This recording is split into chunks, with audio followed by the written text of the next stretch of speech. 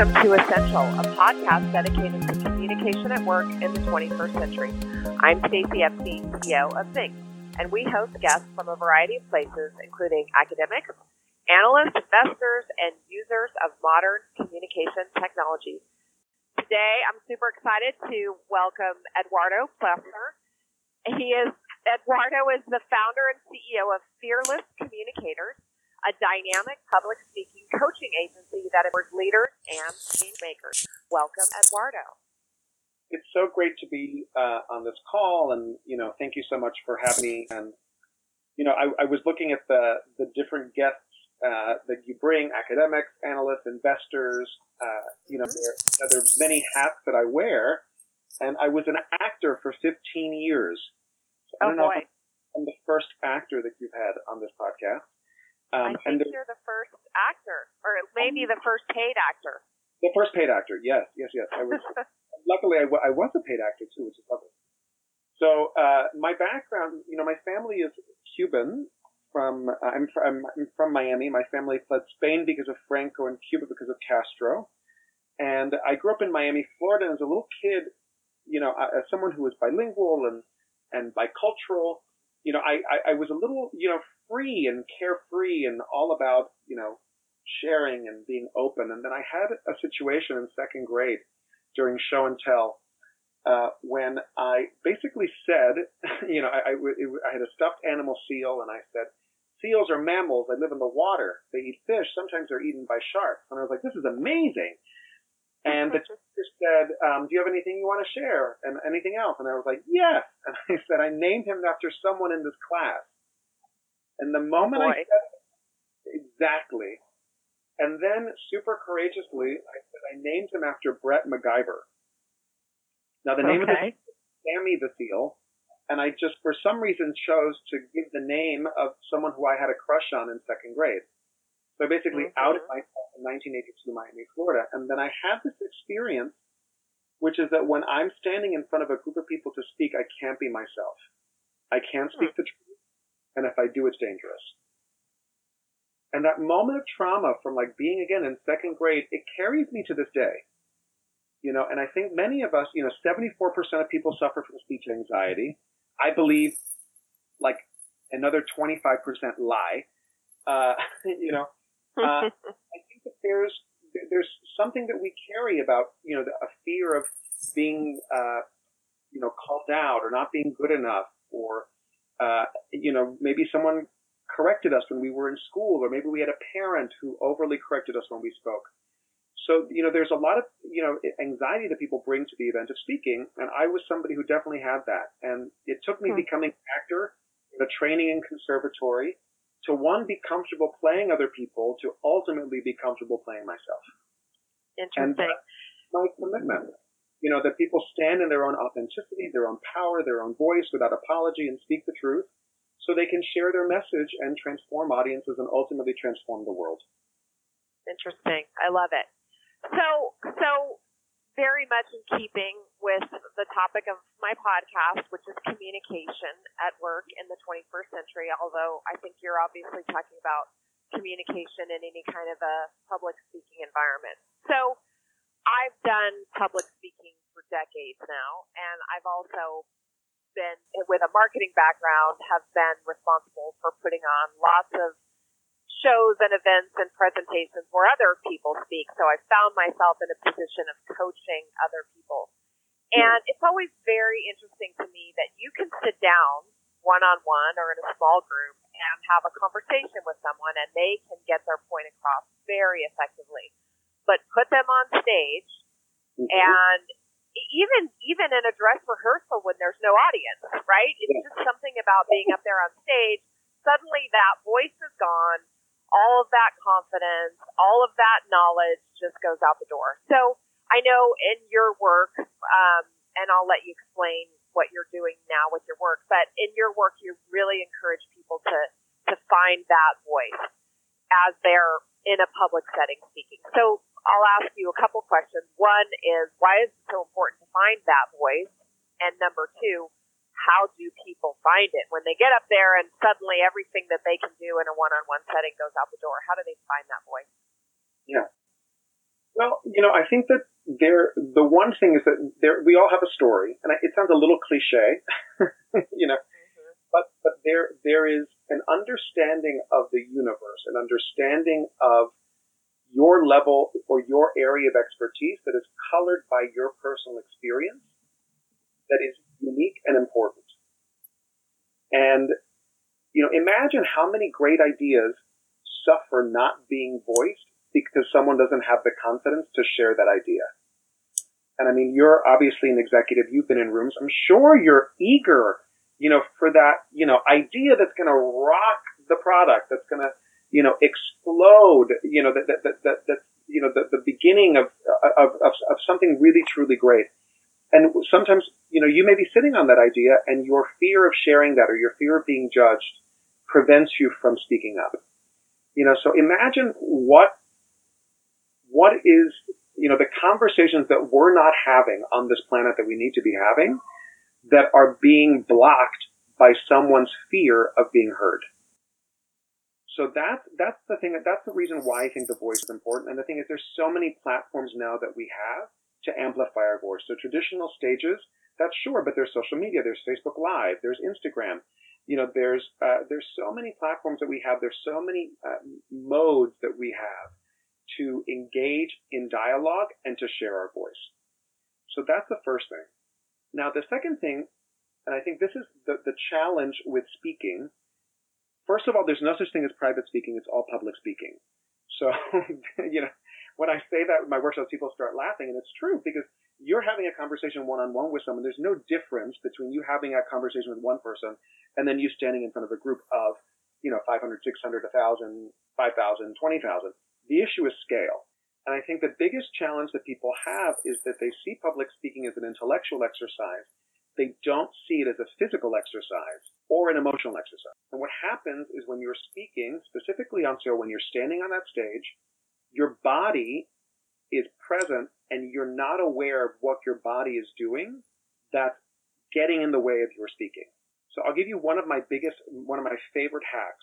Do you know what they tell you not to do when you're standing at attention in the military? What's that? Lock your knees. If you lock your knees, you pass out. The same thing in marching band. So when you're standing at attention, you stand at attention for a long time, the locked knees actually cut your circulation and they make you breathe very shallow and you start hyperventilating yourself. So what happens for most people when they're standing on a stage speaking, there's a moment of fear and doubt that's probably triggered by some thought, which is, I'm not good enough, I'm not smart enough, I'm a sham, I'm an imposter, someone's going to figure me out, I didn't do enough. There's some limiting self-belief that is present, and that triggers a physical response, and that's tension, and that's block, and what happens is people start hyperventilating.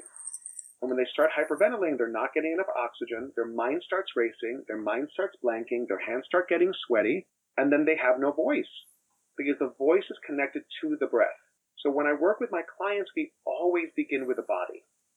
And my background, my training as an actor is where I have access to that. Because as an actor, your tool, your body is the instrument. And you're very aware of how your body is participating. So you can use the body, you can use the breath, you can breathe from your diaphragm. I call it, my singing teacher in grad school called it the Zorch, which I think is a far more fabulous word than the diaphragm. It's actually a little bit below your diaphragm. It's your lower dantian in Eastern medicine. It's your orange chakra. So it's a space of creativity, of sensuality, of power. That's where you want to be speaking from. And what happens is people are triggered, they're afraid, and they're speaking from a place of survival, not from a place of power. Very interesting. Very interesting. Let's continue this theme of communication and presenting from a place of power. And this occurred to me while I was listening to you, and I was thinking about the great speakers I've witnessed and my own evolution in public speaking. And I love that you say all speaking is public, because I agree. And other than when I'm talking to myself, trying to talk myself into something. I want to talk about visual aids for a second. And I can remember very early in my career, and I was working on a big conference for my company, and we decided to have the CEO of one of our customers come spend 30 minutes. And it was an all-hands internal meeting, and he was coming to talk about the value of our solution and kind of pump up our employees on the mission that we were driving. And I was responsible for making sure that he was well prepared. And, I sent an email and I did all the right things and said, hey, do you need me to review any slides? This is what we're hoping to get out of it. And he's like, no, I'm all good. And then 2 days before, hey, can I get a couple of your slides? I'd like to get them queued up. No, I'm not going to have any slides. And at this point, I'm so used to just tech conferences where it's death by PowerPoint. And I'm thinking, he doesn't have any slides. This is going to be terrible. And I'll just never forget watching him get up on stage and for 30 minutes talk nonstop in a very compelling, he was telling stories. There was a very compelling flow. He wasn't all over the place. Never at any time were, at this point, there weren't a lot of phones in the audience, which I'm dating myself. But, he had the audience captivated, and he was probably the best presentation out of all of the conference. And ever since then, at the time I remember thinking, wow, that's so incredible. I could never do that. I could never do that without the crutch of slides. Now, 2 decades later, I find myself all the time arguing with people about, no, I don't have slides. It's okay. I don't have slides. Don't worry. It'll be okay. Communication and presentation at work. What are your thoughts on visual aids versus just being able to stand up and captivate an audience for a period of time? Well, I'm gonna agree 100% with you. There is nothing more powerful than a human being on an empty stage in front of an audience. And that tradition takes us back to the origins of theater and, frankly, how we develop language, a human being standing around a campfire telling stories to their community. It is a primal connection. It is the ancestry of how we developed as human beings, originated from all that. I find PowerPoint presentations, specifically the ones that are overly doused in words and language, it's a crutch, and it's basically somebody afraid of actually holding the space and actually communicating what they're communicating. Because ultimately what we're doing is we're just reading the slides. It's like you could have delivered that, you could have sent us the email, we would have seen it. Exactly. We wouldn't have had to all fly here to see this. And there's something so special now because it happens so rare. The opportunity to be in a space live with other human beings, that the simplicity of a human being on stage, capturing the audience, telling the story, is by far for me the most gratifying.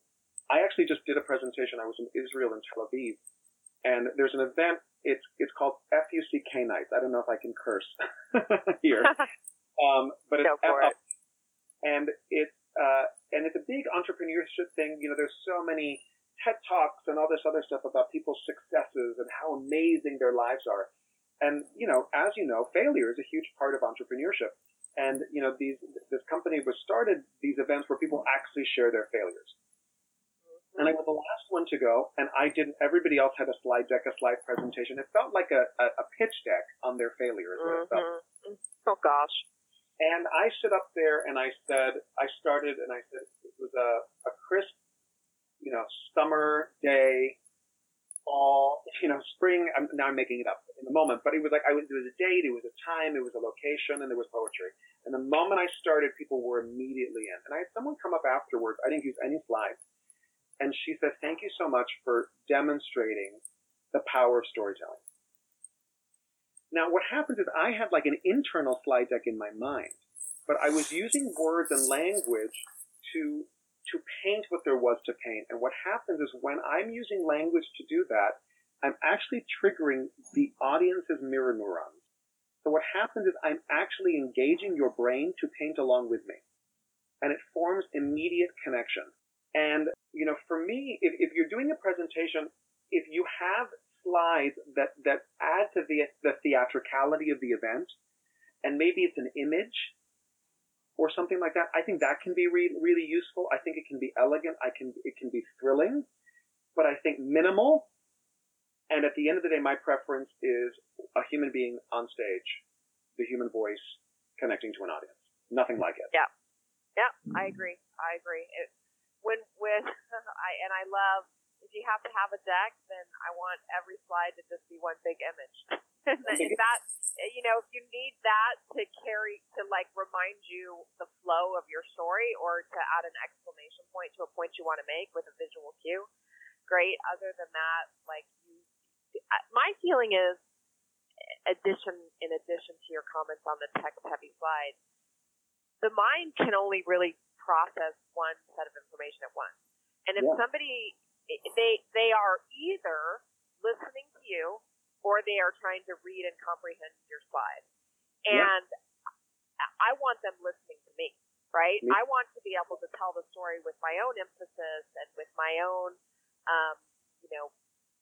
stories and examples that go with it. I do not want them trying to get the gist of what I'm saying from reading the slide. So, okay, so I want to switch gears a little bit and talk about your work today. And I know we met you through our amazing CMO, Deirdre Mann, who attended one of your workshops.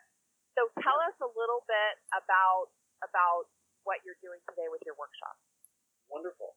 So, my business is called Fearless Communicators, and I believe that a fearless communicator is grounded in their body, present in mind, they lead from the heart, and they speak into the spirit of our shared humanity. So my speakers, and when I work with speakers, it's all about connection. It's all about standing on a stage authentically, vulnerably, powerfully, with the intention to connect with your audience to then transform, inspire, ignite.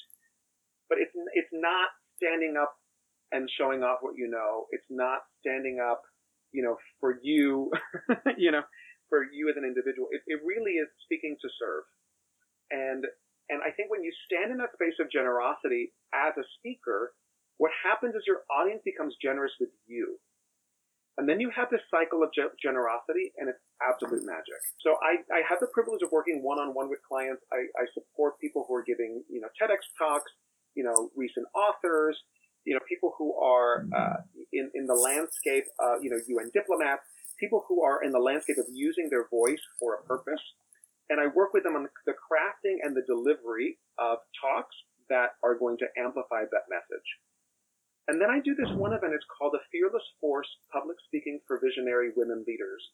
And as a queer Latino man, it's part of my commitment to amplify the landscape, and looking at the landscape and seeing something, a space that is dominated primarily, by white heterosexual men. I was looking around. I was like, what are the stories that we haven't heard? What are the voices that we need to hear more of? What are the point of views? What is the perspectives?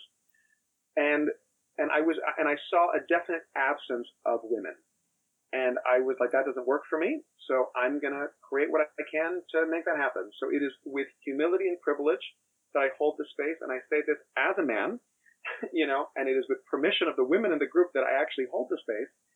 And I'll share this with you. I've been called a story doula, and what that is someone holding space for the story to emerge and then bringing it to light. And I hold these cohorts. I've done 4 in New York, 1 in San Francisco, and I'm going to be doing 3 in Australia in September.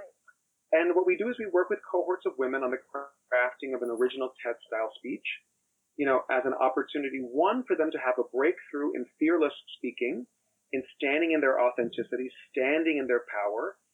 Some of these women have spoken before. Some of these women are accomplished speakers. Some of them are not. And what we're doing is we're looking for a new way of speaking that is grounded in authenticity. It's grounded in the integrity of their voice, in their point of view, and what it is that they have to say to serve again. And it's a 6-day intensive. We do 2 days back to back. Then we do some one-on-one sessions, and at the end of the workshop, we create an event where they deliver the talk in front of a live audience. So it's super, super juicy, and I'm really excited. So in September, we're going to be in Melbourne the first week of September, then we're going to be in Sydney, and then we're going to be in Brisbane, and then we're going back to Tel Aviv in October, and then we're back in New York City in November. Wow. So it's a full global schedule here. And I do also do corporate work. So I come into workshop. I do a workshop called Hacking the Fear of Public Speaking. And like I spoke at the beginning, my interest in public speaking workshop, there's so many public speaking coaches, that come from more of a business background. Mine is all theatrical. So I come from the theater, and I think the body part of it is missing in most training. And that's where we dig in. We talk about the body, we talk about the mind. Because if you're not talking about the body and you're not talking about the mind, then you're just putting lipstick on a you-know-what. Right. Interesting. Wow, sounds great. I would love to do one myself. Oh my gosh. So you have to come out to San Francisco, open your golden gates and let the body wait outside the door. I know it would be a great time, I can tell you that. Okay, so quickly tell people how they can learn more about your service, and then I've got our little rapid fire questions for the end of our podcast. Awesome. So, they can find me at www.fearlesscommunicators.com, and they can also follow me on Instagram at stand, STAND, 4, the number 4, fearless. Again, that's stand 4 fearless. And you can also follow me on Facebook at Fearless Communicators. And I have a special gift for anybody who is listening to this and they'd like to shoot me an email at eduardo@fearlesscommunicators.com. I have a free PDF. It's called 10 Simple Backstage Tips to Turn You from a Speaker to a Star. So it would be my gift to anyone who's listening who would want that. And it's a pocket PDF guide, so you can keep it in your back pocket. So next time you speak, you can engage with your body, you can shift the mind, and really stand and speak from a place of power. Awesome. Thank you for offering that. Of course. Okay. Coming to the end of our podcast and our time together, I need a one-word answer, or some of these are more like 3 words. So here we go. Speaking on stage or for a video or digitally, say over live video, which is the most difficult? So A, on stage, B, video, C, digital voice recording like this one. I would say video. Oh, interesting. Okay. Number 2, when you make a mistake during a presentation, do you A, recognize it and apologize? B, go back and correct it? C, just keep going or make a joke? I say keep going or make a joke. Okay. Now, last question. You've got an urgent message to give. Which mode of communication do you prefer?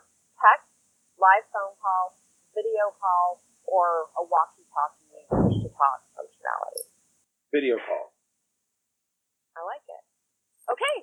Well, can I give a quick little caveat, just quickly, about why I think video can be the most difficult? Sure. Just quickly, the reason why I said that is because on stage, you actually have the ability to gauge people live in a room. And sometime with video, the technology can be the obstruction. Yep. And I think the biggest hint for people when you are speaking on video is always imagine and always connect with a human being on the other side. Don't get blocked by the technology, but always connect with a human being.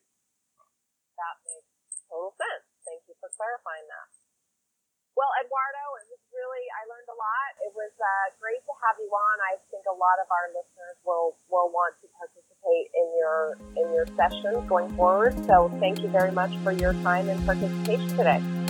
Thank you so much for having me, and have a fabulous, fearless day.